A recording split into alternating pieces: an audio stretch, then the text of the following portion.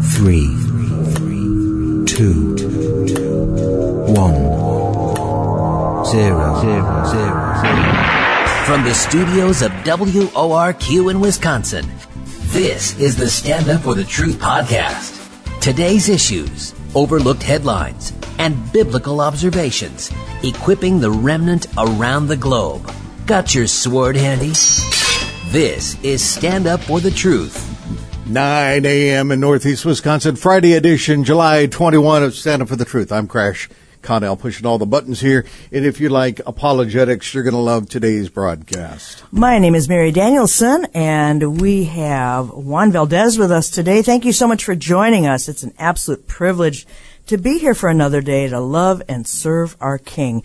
It's imperative that we make the most of the time He's given us, and since His mercies are new every morning, we can start afresh and see what God would have us do today and leaning on Him for the outcome.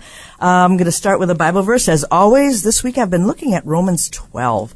My passage for Tuesday was verses 9 to 13, but today I'm just going to back up a little bit, read Romans 12, 1 and 2, which says, I beseech you therefore, brethren, by the mercies of God, that you present your bodies a living sacrifice, holy, acceptable to God, which is your reasonable service. And do not be conformed to this world, but be transformed by the renewing of your mind, that you may prove what is that good and acceptable and perfect will of God. Would you pray with me this morning? Let's seek the Lord before we start. Heavenly Father, as we see the day approaching, we see those around us being transformed by the world, and we need you more than ever to cleanse our hearts and our minds and show us those ways that our thinking does not line up with yours.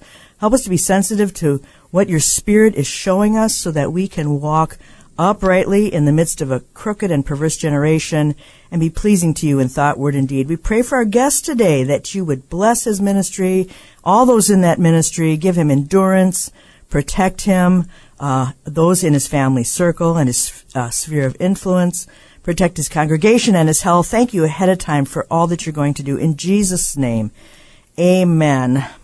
As I said, my guest today is Juan Valdes of Reasons for Hope Ministry, and that's r4h.com, and it's R-F-O-R-H, not a number, R-F-O-R-H.com. Welcome to the podcast today, Juan. I'm so excited to be with you guys. Thank you for having me. Just an amazing opportunity to share what God has been doing with us in our ministry, and we're really excited.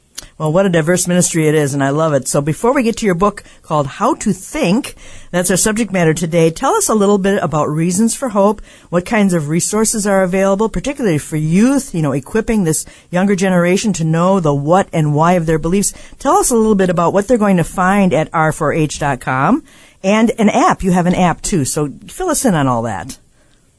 Yeah, well, Mary, God has been doing such amazing things with Reasons for Hope.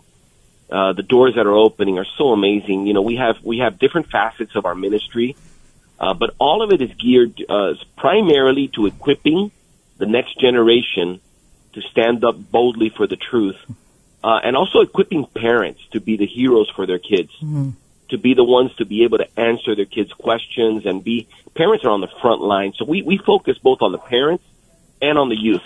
This summer alone, we've done, by the end of the summer, which isn't over yet, our team would have done over 20 camps this summer with youth all over the country. Wow. And we have, God is just blessing us. Carl Kirby, our president and CEO, he's a phenomenal man of God. God uses him so tremendously. I've had the honor of working with him for the last over 10 years now. And I mean, God is showing up and doing some amazing things. We've launched our debunked ministries a few years ago, and it is just taking off. We have debunked videos.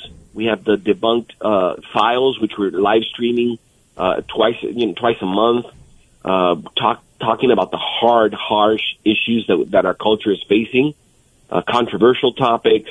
The app, oh my goodness, we have more material on our app than I know of any other app that does what we do. Full-length talks, short talks. We have devotions for kids. Parents can take their kids to the app and put on a devotional program where Dan Lisa, a super talented member of our team who's a cartoonist, shows the kids how to draw. and does a Bible study with them while they're learning how to draw. It's a phenomenal tool. We have PDF booklets and resources. You name it, the app is just, and we're always adding more and more content. It's a free download, and it's just a parent and a young person's resources, all in their hands.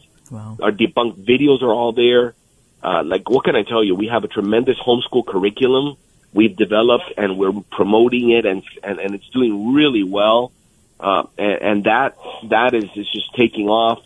It's just there's so many things God is doing. I'm super excited to be a part of it. Wow, it's just great to see all these things out there, these resources in a world full of media. I mean, how do you choose? But it's great to see all these resources. Debunked.org, also Get Debunked on YouTube.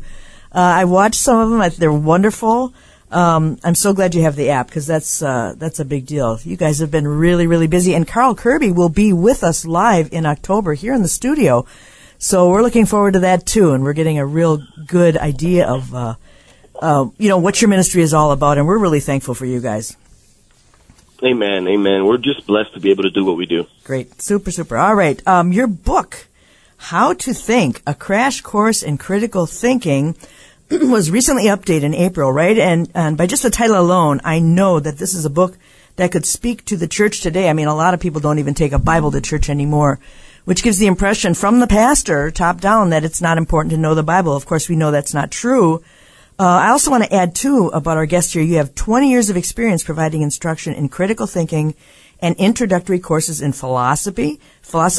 You've taught theology, the Bible, and apologetics at the seminary level in both English and Spanish. You currently pastor a congregation in Miami. Juan, I can only hope to critically think my way in English, but what's it like to be able to be a bilingual critical thinker? I mean, point and match goes to you on that one. Oh, man, let me tell you, there is such a demand for apologetics in Spanish, and hardly anyone is doing it. It's a very sad situation. I mean, for every that I know of engaged in full-time apologetics ministry in Spanish, there's maybe half a dozen people right now for Latin America. Really? Yeah, I mean, it's non-existent. But there hasn't been a need up until recently. Okay. So it's a fairly new field, because most of Latin America is traditionally Catholic. Right. And, well, Catholics are not atheists. And Catholics, have some concept of a Bible. And so there really hasn't been that big of a need for it. But what has happened, what has changed, is that a lot of the professors in Latin America, the older generation, they're retiring. And the new professors are being trained here in the States and in Europe. So these new professors are humanists, atheists, skeptics, and they're bringing all of that back to their universities all over Central and South America. Wow. And what we're seeing now is what we saw in the States maybe 30 years ago. We're seeing all of these young people now being challenged in their faith, and some are walking away. And so now the pastors are scrambling. Wait a minute, what's happening? What's going on? And so the need is urgent. I could literally live in Latin America, one place to the next, every year without ever coming home. That's how much of a workload there is. Wow. Obviously, I can't do that. Yeah. So we've taken some initiative on training the next generation of Spanish-speaking apologists. We do intense 30-hour trainings. We've done 3 of them now, Costa Rica, Dominican Republic, and Mexico, and where we train between 40 and 50 young people that have a passion for apologetics, and we train them how to launch apologetics ministries. And we are seeing some wonderful fruits from that. Wow. So we're working diligently to change the fact that there hardly anybody doing it. So. Well, the fields are ripe for harvest, right? I mean, we are in the final days. Yeah. My first thought when I read your book was Proverbs 18:17. This is what came to mind, and it says, "The first one to plead his cause seems right, until his neighbor comes and examines him." I mean, doesn't that just shout for us to have a solid foundation in thinking?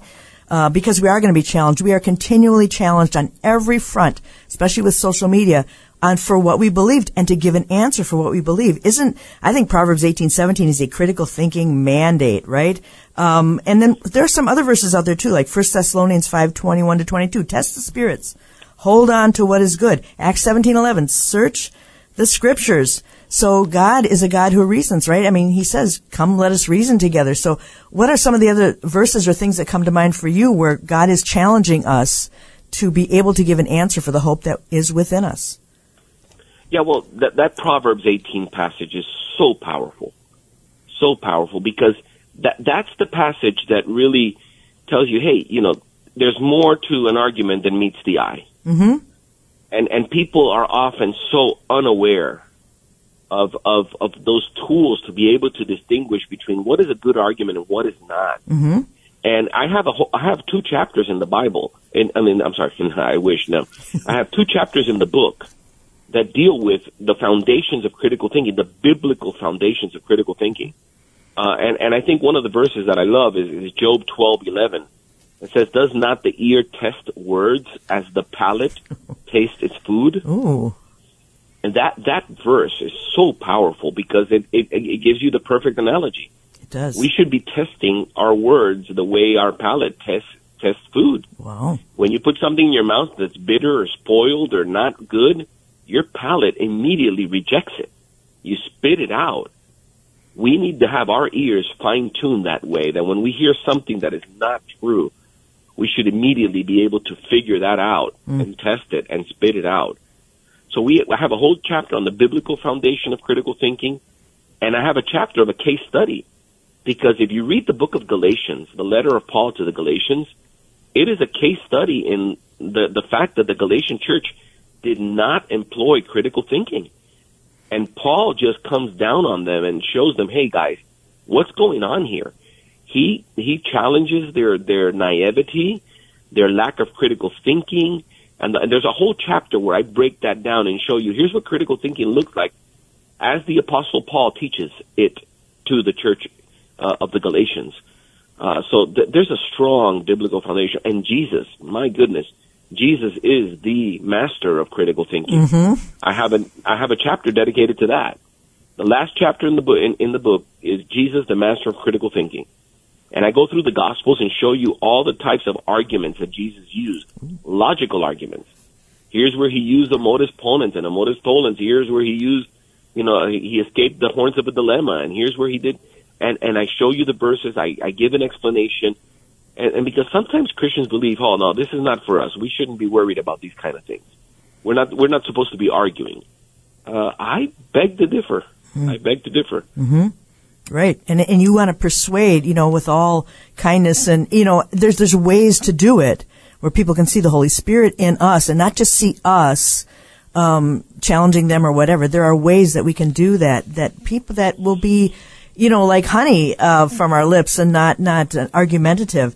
Towards the beginning, and we're going to go over a couple things here today, because you talk about challenges to critical thinking, principles of critical thinking, levels of critical thinking, and obstacles. And every one of those is very valuable point by point. People say, and I just want to start with this because you also talk about Solomon, chapter 1 of Proverbs.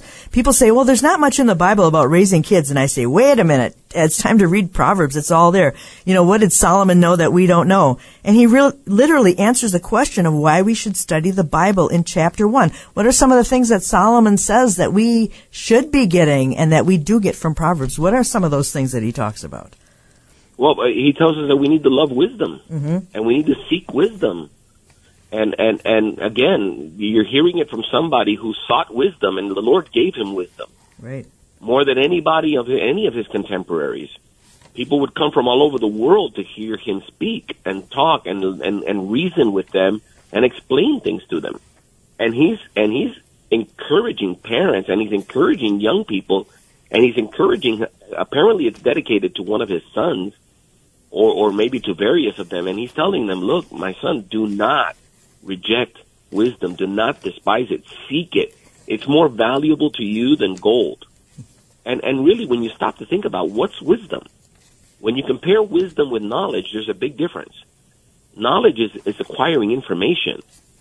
Wisdom is the ability to think critically with the information you've acquired. Right. Knowledge is knowing that it's raining outside. Yes, right. Wisdom is knowing that you should probably use an umbrella.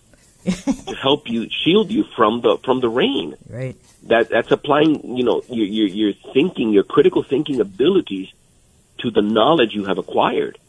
And he's telling he's advising parents and young people everywhere, look, acquiring knowledge is good, but you need the wisdom. You need to know what to do with that knowledge. You need to know how to correctly interpret and handle the different situations that come up in life. Yes. And the whole book is just advice after advice of applying critical thinking. There's a whole section where he applies critical thinking. He says, my son, when you see that lady on the corner, do not be caught up in her eyes, her looks, her stares, her invitation. Think critically, evaluate this. This is not going to work. Think about this before. And critical thinking is not only to evaluate ideas, it's to help us make good decisions. Because we evaluate options and alternatives, and we make better decisions when we think critically about things. Right. Right, and you quote Proverbs 1 here, the fear of the Lord is the beginning of knowledge, but fools despise wisdom and instruction. That's the best thing about Proverbs. It says, this is a wise man and this is a fool. And he lays it out pretty plainly, and every once in a while, the Lord hits you between the eyes, and you're thinking, wow, I don't ever want to be the fool, right? The contrast is so sharp. Yes. Throughout the whole letter. Right. The whole book. It's just contrast after contrast. And that's part of the Hebrew parallelism that you find in Hebrew poetry. And so he uses it masterfully in that book. Yes, he really, really does. And it's great for parents. Proverbs, I can't overstate the value of Proverbs in raising your kids. So there is a book in the Bible on child rearing. Juan, let's go over some of these. You list 9 challenges to critical thinking. And we're flawed sinners, okay? So right away there's a challenge because the human mind can be a minefield of self-talk and pragmatism. An atheist can easily convince themselves that if they don't see something, therefore it doesn't exist. They build their whole life around that. People convince themselves they're the wrong gender. I mean, look how powerful the mind is. We see this every day. And I want to ask you one thing first before we dive into these 9. Do you think a loss of critical thinking skills goes along with a loss of command of language? Because, language has been dumbed down over the years.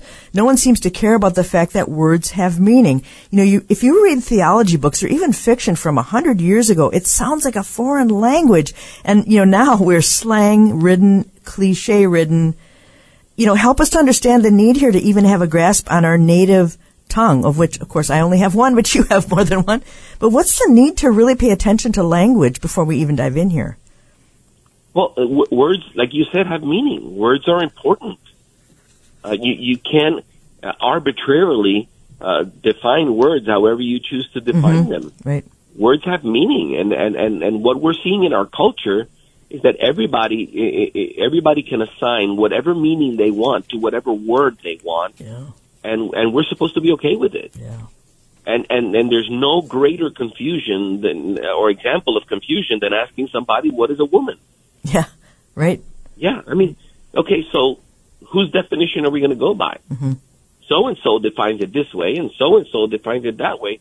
And you have to take a step back and say, wait a minute.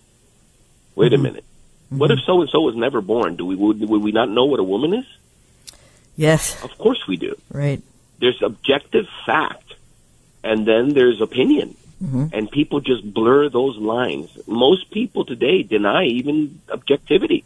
They deny that anything's objective, that truth is objective, that morality is objective. Nothing's objective. Well, we want to live in a world where we decide, where we become God. We decide what is right and what is wrong, what is true and what is false, and nobody can tell us otherwise. It sounds like a wonderful world until you see the effects of it and the results of it. Right. Right, very strange world we're living in indeed. So these 9 principles of critical thinking. Number 1, seek clarity. And dealing with people and expecting clarity of mind is not necessarily always reasonable in communications, right? So how do we seek clarity when it comes to critical thinking? Well, see, here's the deal with clarity, the issue with clarity. People, it's a big challenge. Communication is a challenge. And anyone who works in communication understands this. There's something in your mind, and you want to communicate that through language to somebody else, and put whatever ideas in your mind, you want to put it in their mind. and they want to put what's in their mind in yours. But rarely are we successful in communicating because we speak past each other. We don't understand each other. We speak vaguely. Humans are not good communicators. They've become very poor at communicating for the same reasons you mentioned previously. I mean, we've stopped valuing language and rhetoric and synthesis. And, we're not paying attention to semantics. And so we've lost that ability to communicate. What is it about good literature that really excites us when we read something that's well written? I mean, when I read something well written, what excites me is the precision of the words and the meaning they convey, and where there's no extra words and nothing missing. You just have a perfect expression of what you want to communicate. But we don't see that in everyday discourse, and so people talk past each other. When I engage with somebody on a college campus and we start talking about these issues, my first priority is to seek clarity, because somebody will say, well, I don't believe in God. And what does a typical Christian do? Jump up and start giving all the arguments with God why God exists, if we know any. That's not the first step. My first question is, what do you mean by God? What's your understanding of God? Please clarify for me. Well, because your concept of God and my concept of God, I'm pretty sure are different. Yeah. So when I'm talking to you about God and you're talking to me about God, we're talking about two different people. Yeah. So let's clarify this. What do you mean by God? What do you mean by science? What do you mean by faith? These questions come up, and then you have to be able to probe and seek clarity, or you're just going to speak past each other. There's some key questions like, what do you mean by that? What do you mean by this or that? And then, there's a great book that I recommend to people that do evangelism and do, engage with our culture. And it's a book by a friend of mine named Greg Koukl. It's called Tactics. That book is just phenomenal, because the whole book is about how to have a conversation with a non-believer. And he has all these questions that you can ask, and how questions are a wonderful way to manage a conversation and keep your hands on the steering wheel and not give up the direction or the control of the conversation. Yeah, absolutely. And one of the key questions is, what do you mean by that? Right. And then just let them talk. Could you elaborate further? That's another good question I suggest in the book. Or could you give me an example? Because I'm not quite understanding what you're saying. Or why do you say that? All of these are questions that seek clarity. And the more clarity you get from somebody, the better you're able to engage with what they really think and believe. Yeah, drawing out from people. And that's a great approach, because if someone has challenged you, the ball is really in their court to explain what they mean by challenging you so that you can answer accurately. So that's excellent. You're listening to Stand Up for the Truth today. My name is Mary Danielson. We're talking to Juan Valdes about critical thinking, and it's just been a very interesting conversation so far, and we have a lot more to go, because step 2, principle of critical thinking. Number 2, strive for accuracy. Wow. I mean, how many social media stories are vague? They cannot possibly be accurate. Anything that is clickbait, is probably filled with inaccuracies and downright lies. If you share this item, God will give you whatever you desire. I mean, it just gets to be kind of silly from time to time. But you say that having erroneous information to start with leads to faulty conclusions. So how can we strive for accuracy with all the junk out there that people are taking in? And that's another huge one, because inaccuracy is the way people get around the truth. It's the way people get you to believe what they want you to believe, because there's just enough information in there to make it sound like it's true, like it's accurate, but there's just not enough there to make that kind of assertion. Where I see this the most, Mary, is online. The chains of emails that people circulate, the fake news that is constantly going around, because what is being promoted is inaccurate. We have fact checkers, and then we need, fact checkers for the fact checkers. Like, who's checking the fact checkers? I mean, this is crazy. It's crazy.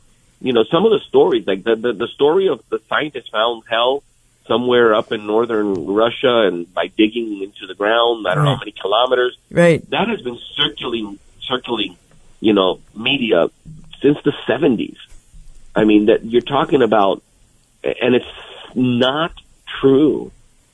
It's simply not true. I know of a church that uses those supposed recordings in a Halloween type event to scare people into, hey, this is what hell sounds like. You don't want to go there. And why would you use something that's not true to promote something that you want to get across to people? The whole idea that, Microsoft or any organization is going to donate $1 to everybody you forward an email to, or all of this craziness.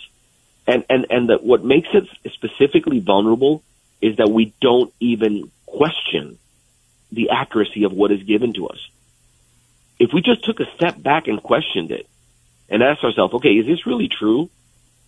Is blank really true? Whatever that blank is. Where can I verify the accuracy of this claim? And how did you establish this fact? Just get people to prove what they're saying. Don't let them shoot from the hip and get away with it. Right. We get that all the time. Wow. And it's just a sign that somebody is either purposely deceiving you or they themselves are deceived and have no idea what is really true and accurate. Wow. Yes, indeed. There are hoaxes, there are urban legends, there's everything under the sun, and it will come around again. I'm amazed that things from 2018 are coming around, and so you have a whole new group of people who weren't online then, who are online now, and they're falling for it all over again, and you kind of just makes you want to roll your eyes because there's not enough energy. Here we go again. Right, there's not enough energy that you or I have or anyone has to actually continue to do this. But, there's a concern of bearing false witness, and I really think Christians need to take that seriously.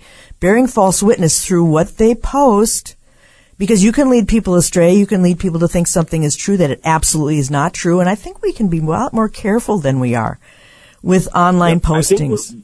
Yep. I agree with you. We are the culprits sometimes. I see Christians post stuff that is just not true because they haven't fact-checked it. They get something and they pass it on as, listen, when you pass something on as a Christian, you're giving a bad witness if that's not true. Right. Absolutely. And I've said this online in the past too, and I think people say, oh, that's an overreaction. No, it isn't, because bearing false witness is a sin. We're breaking a commandment. And I think it's so hard to even balance how much time to spend on social media because you're taking in lies, you're potentially spreading lies.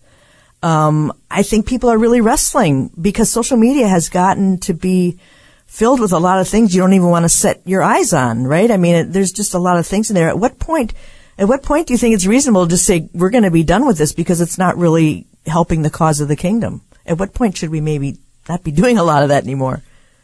I don't know. I don't know. I mean, it could be a tremendously helpful tool, and a lot of amazing things are being done for the kingdom through social media. But we need to I think we just need to be critical thinkers. We need to be able to know how to question things, how to be a good dose of skepticism goes a long way. It really does. Let's not believe everything we read, and let's question things. Let's try to be accurate, and let's try to be clear in our communication and demand that of those with whom we engage. Yes, absolutely. And like you said, social media certainly has its place. There are a lot of opportunities to spread the gospel and to minister to people, equip people through social media and through radio like this and what you guys are doing with an app. Plenty of opportunities for that. So we don't want to throw the baby out with the bathwater. This is Stand Up for the Truth. We are talking to Juan Valdes today, and he has a book called How to Think, a crash course in critical thinking. And what we're going through today, he has principles of critical thinking, challenges to critical thinking, levels of critical thinking, and obstacles too. So there's plenty more to talk about. We've only made it through a few of those so far, but we're going to come back to the next one, which is pursue precision. And it has to do with appealing to the emotions and such as we sort all these things out. So again, Stand Up for the Truth. My name is Mary Danielson, and we will be back shortly with part 2 of our podcast with Juan Valdes of Reasons for Hope Ministry. Be right back. And keep in mind that we appreciate your feedback. Feedback. Email comments at standupforthetruth.com. Comments at standupforthetruth.com. Lots of resources at that blog at standupforthetruth.com.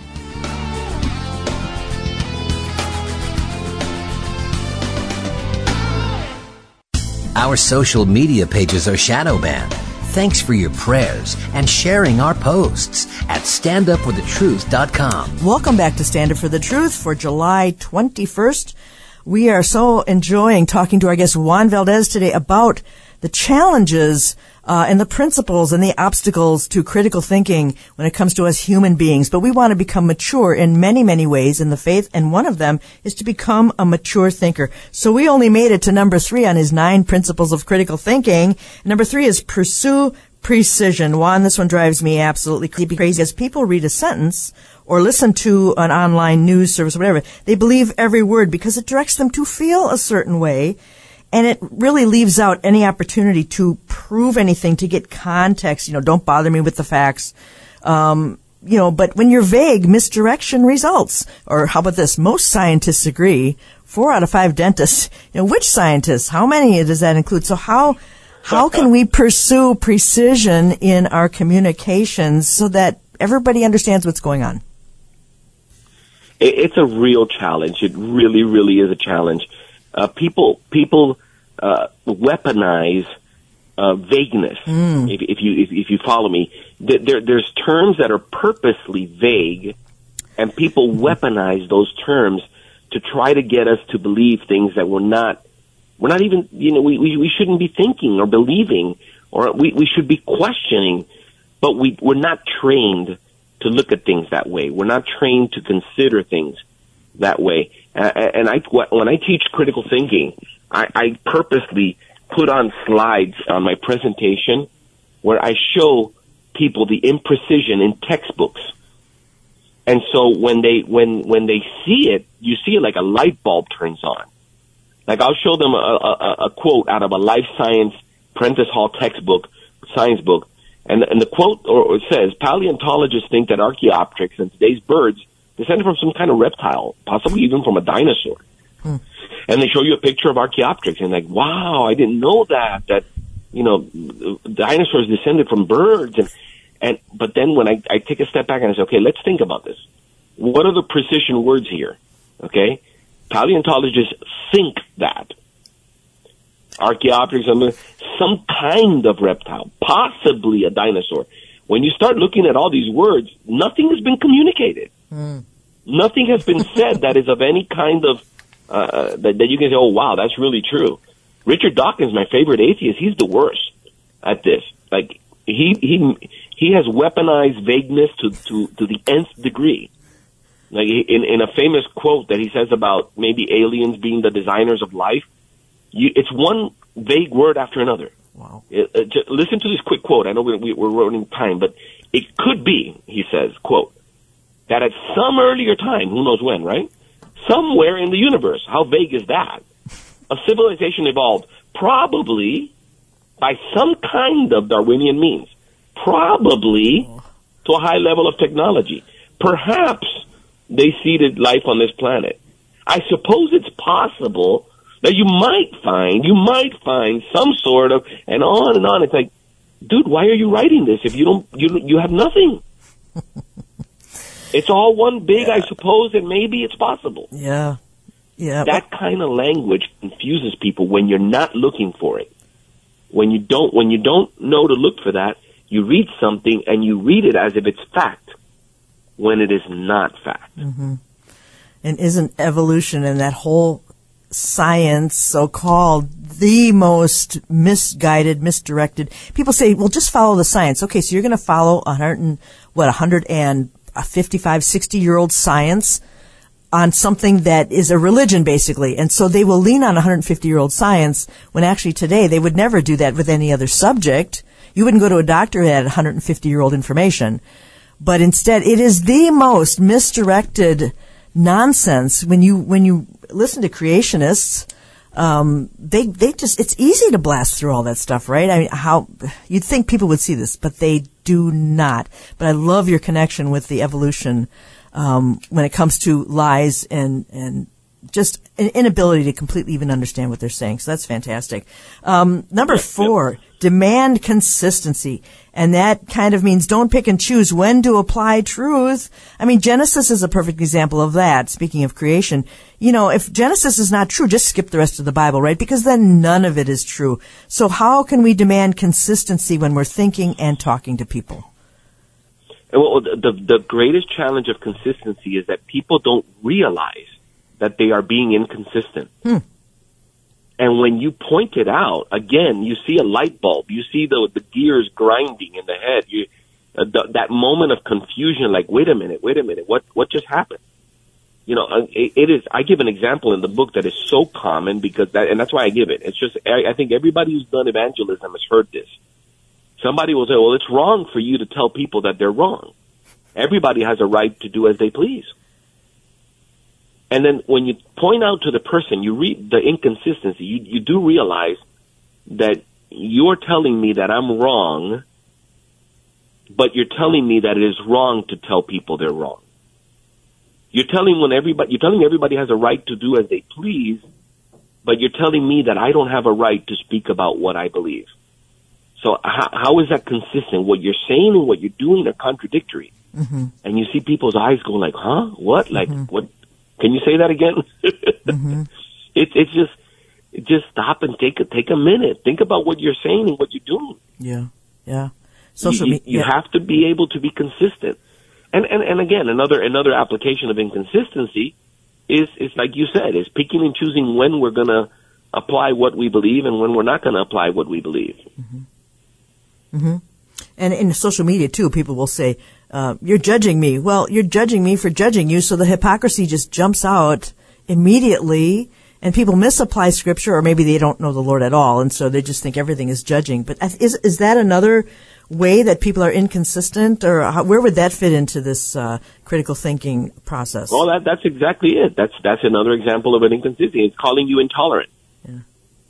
Yeah. Wait a minute. You're calling me intolerant. And you're telling me that we should be tolerant of everybody. Are you being tolerant of me? Yeah. It sounds like to me the biggest problem is people are not actually listening.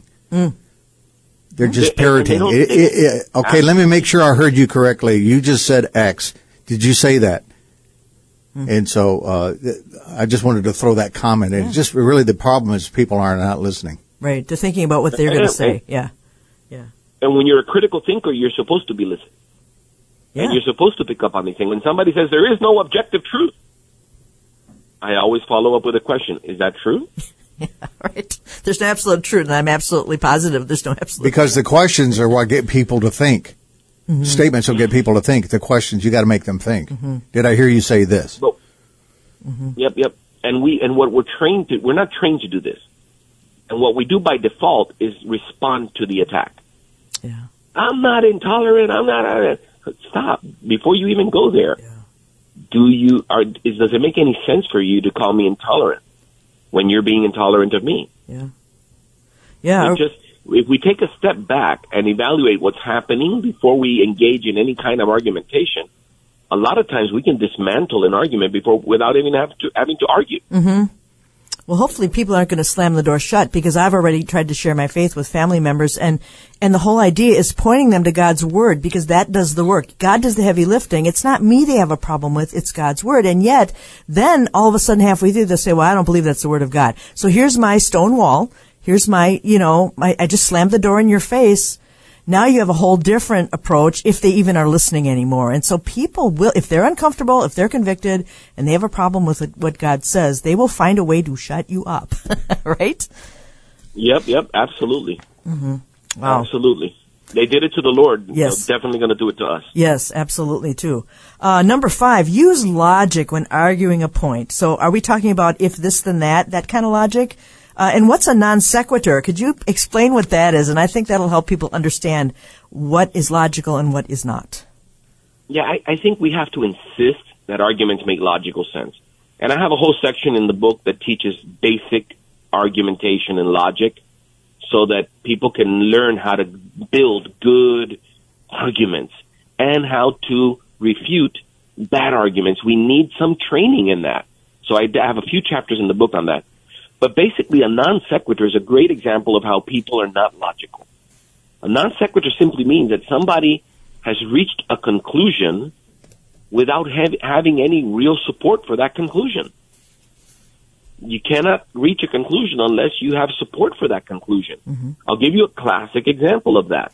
Penn Jillette, in his show on Penn and Teller, which is a horrible show and very vulgar and everything else you want to say, but he's a master of non sequiturs. He presents an argument where he says that he's arguing against Noah's flood, right? So he says, okay, so there was a flood of the Euphrates River in the 2900 BC, and he gives you some details about the flood, and then he says a man survived by commandeering a barge and riding it down the river, and then he gives you some details about that. And what is his conclusion from those two premises? Noah's flood never happened. And you're like, wait a minute. What? How did you? That's a leap and a jump. Are you kidding me? Mm-hmm. That's like saying there was a local flood of the Euphrates River. A man survived by commandeering the barge. Therefore, my dog's name is Rover. That's the kind of disconnect between that conclusion and those facts. Yes, there was a flood of the Euphrates River. I'm not going to argue against that. And somebody survived on a boat. Hey, good deal. Now, how does that in any way negate that another flood story took place that is totally different in a different time in a different place? Wow. It doesn't. Wow. That's the kind of arguments that we get all the time. And unless you're looking for it and you're demanding that an argument make logical sense, they'll pass, and then somebody will listen to this and say, wow, that makes a lot of sense. No, it doesn't. Yeah. No, it doesn't. Well, and once you know what a non sequitur is, you will hear them all the time in the news media, and they open up with two things that may be true. So they've sucked you in already. They've said, well, the first two things I said are true, so you need to understand that I'm on a roll here and that the last conclusion I make is also true. And so it is really a smoke and mirrors kind of look over here kind of thing, and it's just enough to make your head explode. Yeah, I give several examples in the book, and then I have a chapter on fallacies. And in the chapter on fallacies, I hit the non sequitur as a fallacy. I have over 40 fallacies that we deal with in the back of the book in 2 chapters. And one of them is a non sequitur. I'll give you examples of how people use it, real life examples of how people use it, and how to figure it out that it's that this is not follow, and then how to refute it. Yes, yeah, right, exactly. That's fantastic because we're only hitting certain points of the book. And in order to get the full picture of the book, again, it is called How to Think, a Crash Course in Critical Thinking. We're talking to Juan Valdes. And I want to go to, we could spend an hour on each of these, but number 6, I got a real kick out of that. Keep the discourse relevant. And you say baloney detection is an art. A finely tuned baloney detector is invaluable when engaging in a discussion or debate. In other words, clean your baloney filter. And what are some of the things that send our baloney index to new heights? I can tell you right off the bat is watching political discourse or debates or even a press conference, dodging questions, distracting people, going off on tangents when people can't keep the thought flowing and something connects with them and they go off in another direction. So how do we keep our baloney meter from going into the red? Oh my goodness! I laughed at one of our communications where you mentioned that your baloney detector is constantly clogged. Yes. I love that expression. That'll make it into the 3rd edition if I ever do a 3rd edition. We have to keep our baloney detectors from getting clogged because it is so much. But here's the two sides of that coin. We need to be able to detect when somebody is changing the subject, going off topic, because the whole point is to keep the discourse relevant. That's the principle. Right. And the baloney is the irrelevant stuff that has nothing to do with the argument you're making. And in debates, it happens all the time. In the abortion debate, it happens all the time. Yeah.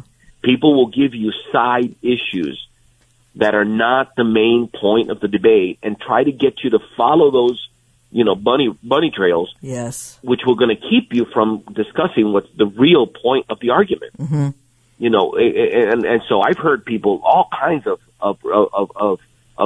red herring fallacies, what you call it, is the introduction of something that has nothing to do with the argument in the debate industry. For example, I think abortion should be allowed And you'll say, because how many hungry and starving children are out there already? We don't want any more suffering children. Yeah, wow. And it's like, okay, yeah, there are children out there that are suffering, and there are children that are starving. I understand, but what does that have to do with the abortion debate? Right. The abortion debate is whether that is a real person in that mother's womb, and if she has a right to end that person's life. Mm-hmm. Let's focus on that. We can talk about world hunger another day, but the topic is not world hunger. The topic is that a person? Yes. And do we have the right to end that person's life? That's a perfect and so example. Keeping the discourse relevant. I'm sorry, go ahead. Yeah, that's a perfect example of how this takes place. I mean, and you have to say to people, no, that's not the subject. Answer me according to, let's stick with the subject. That's a great example. Thank you for that. Yeah, it's a common problem. It really is. And there's two sides to that coin. Sometimes we as Christians, we're the ones that throw baloney into all of our arguments. And guess what? You know, this generation of young people has very highly tuned baloney detectors. You know, they can detect it, and we have to be very careful that what we do is relevant, on point, and true. Yeah, consistently. Yes, absolutely. We want to get all 9 in here, so we're going to keep moving. We're not doing it justice. I also want to throw in ideological and political allegiances, because critical thinking is abandoned in politics because people are so, because it goes along party lines, and more than ever, ideological lines today, left and right, they're very clearly defined. So people will come down on a certain time, but sometimes critical thinking is really the victim here. So I just wanted to throw that in there because political allegiances often cause us to abandon our thoughts. But number 7, I digress. I'm sorry. See, I'm doing the very thing we're not supposed to do, right? No worries. There's a whole chapter on obstacles to critical thinking. Yes. And that's one of the obstacles, for sure, that I have in the book. Yes, absolutely. And I'm looking at that one. It's page 100. So, number 7, explore the depths. All right. The church today is really not often equipped to go beyond the shallow end of the pool because they've left off teaching the Bible because it might offend, it might be boring. But eschatology, the Trinity, evolution, creation, apologetics, people don't seem to want to take the time. There's work involved to be an apologist for these things. It takes time to understand. Study to show yourself approved. How can the church do a better job at exploring the depths so they can be critical thinkers? I think we need to, one of the things we need to do is go back and learn our theology. We have to become deep thinkers about theological truth in Scripture. A lot of the attacks on Christianity are theological in nature. People attack the Trinity all the time as an inconsistency, as an impossibility. 3 gods equal 1 God. That's obviously a contradiction, even though that's not what the Bible says. But if we don't know any better, we can fall for these arguments. And one of the biggest challenges for me has been in this exploring the depths is we need to explore the depths. We need to know what the Bible teaches.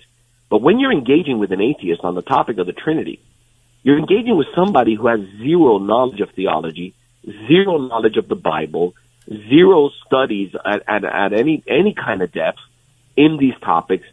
So where do you begin? It's almost like we have to go through, let's go through a 3-year basic Bible learning program, and then we'll come back to this question. But you can't, obviously.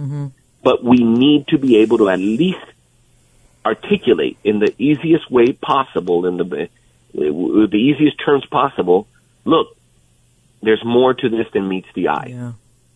Yeah. What you're condemning as a doctrine that's contradictory is not what the Bible teaches about the Trinity. And atheists attack that all the time. And other theological topics. Evolution is another area where we need to go deeper into. We Christians sometimes we are the superficial ones sometimes. I've heard so many bad arguments against evolution from Christians that make me, they make me shiver. Like, oh my goodness, please don't use that. Yeah, stop it. Here's the classic Christian argument. Well, if evolution is true, how come we still have monkeys? Oh, gee. I'm like, please don't use that. All you are showing the world is that you have no idea what evolution teaches. Yeah. If we're going to debunk evolution, we need to know what it teaches. Well, and atheists spend all their time thinking about a God they don't even believe in. And that's my first challenge to them. Why do you even care? this makes no sense. Why would they care about the Trinity? Because they don't believe in God anyway. So we have a logic problem from the beginning when it comes to atheism. I mean, the devil's not an atheist, for Pete's sakes. It just becomes, it's just rebellion against God. That's all it is, with a fancy name. And why are you obsessing about it? Because right. There's something going on in your soul. Yes, they're going to hell. So everyone needs to study to show thyself approved. The Bible is clear about that. Spend your time studying. Number 8, consider the breadth. What does that mean? We have the depths, now we have the breadth. What does that mean? What does the opposition believe? Is that the general idea? I'm going to ask you a rhetorical question that I know the answer to, but have you ever been accused of being narrow-minded? Yeah. We have all been accused of being narrow-minded. Yeah. But what we're really being accused of is failure to consider all the relevant points of view, or other relevant points of view. And so considering the breadth is to take a step back and evaluate the breadth of an issue, and attempt to understand what are the different views that are out there about this topic, and understand them. The broader we look at a topic, the more we are able to see and understand where everybody's coming from. Mm-hmm. And by the way, that only strengthens your position, because at all of this, we have to understand we come at it from the truth. Right. And so when you have the truth, there's nothing to be afraid of. The better I understand the views of an opposing side, the better I can support my arguments. Mm-hmm. And if I fail to understand the other side, then my arguments are going to be weak. They're going to misrepresent the opposing view, and I'm not going to be persuasive. To be persuasive, I have to say, hey, I know what you believe. Yeah. This is what you believe. You believe A, B, C, and D. Am I right? Yeah. Yes, you're right. Okay, yeah, that's exactly. Okay, let me show you what the problem is. That is far more effective than, hey, you believe B. Who said that? I've never said that. Yeah. That's not what I believe. Yeah. And I remember when the emergent... Go ahead. Absolutely. Yeah. I remember when the emergent church was in full bloom, I read many books by those authors so that I could actually know that I knew what they believed. Because they will say, well, you didn't read this, or you don't know that. Well, I don't want to be accused of that. So it's good. It's good to know what others believe. It's really, really good to know that. That's part of apologetics. Finally, we have number 9. We're getting ready to close up here. We only have a few minutes. I wish we had another hour. Focus on the significant. Number 9. No sidetracks, right? Focus on the main thing. How can we unpack that in a minute or two? I think we need to, whatever topic we're discussing, we need to ask ourselves, okay, what is the fundamental issue here? Mm-hmm. We talked about abortion a minute ago. What is the fundamental issue in the abortion debate? Is it a person in the womb? Mm-hmm. Personhood. Mm-hmm. Anything else is not as significant. There are many other issues to be discussed, but focus on the significant. Mm. When we're talking about creation, evolution, or we're talking about the evolution, what is the most significant issue with evolution? Is what we see in the world random, or is it designed? Mm. That's the key issue when discussing evolution. So for every issue that we debate or engage with the culture, we need to know what the fundamental points are. Because if not, we can spend an eternity talking about peripheral issues and never really persuading anybody of truth.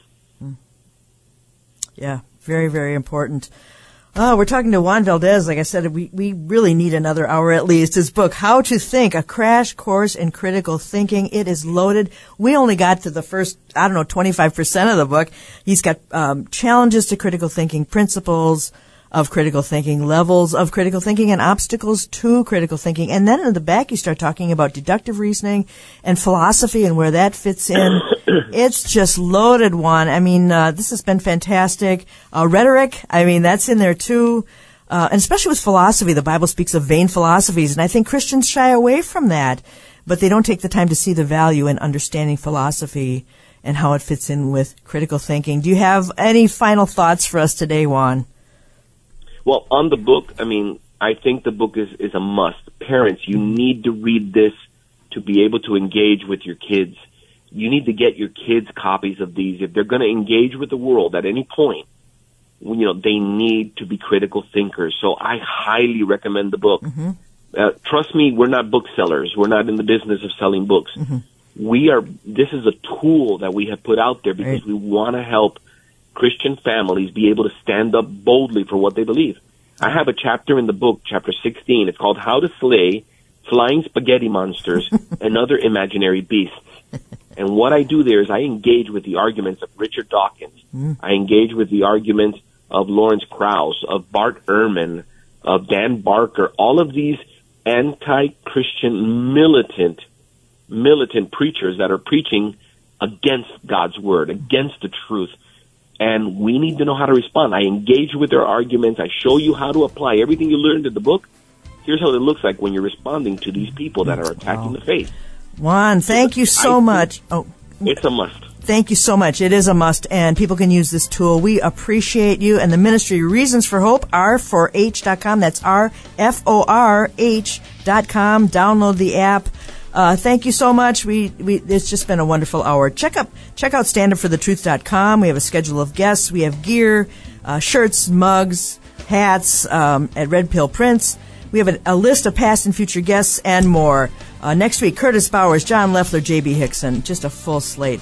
Therefore, my beloved brethren, be steadfast, immovable, always abounding in the work of the Lord, knowing that your labor is not in vain in the Lord. 1 Corinthians 15:58. Thank you for joining me. See you next week.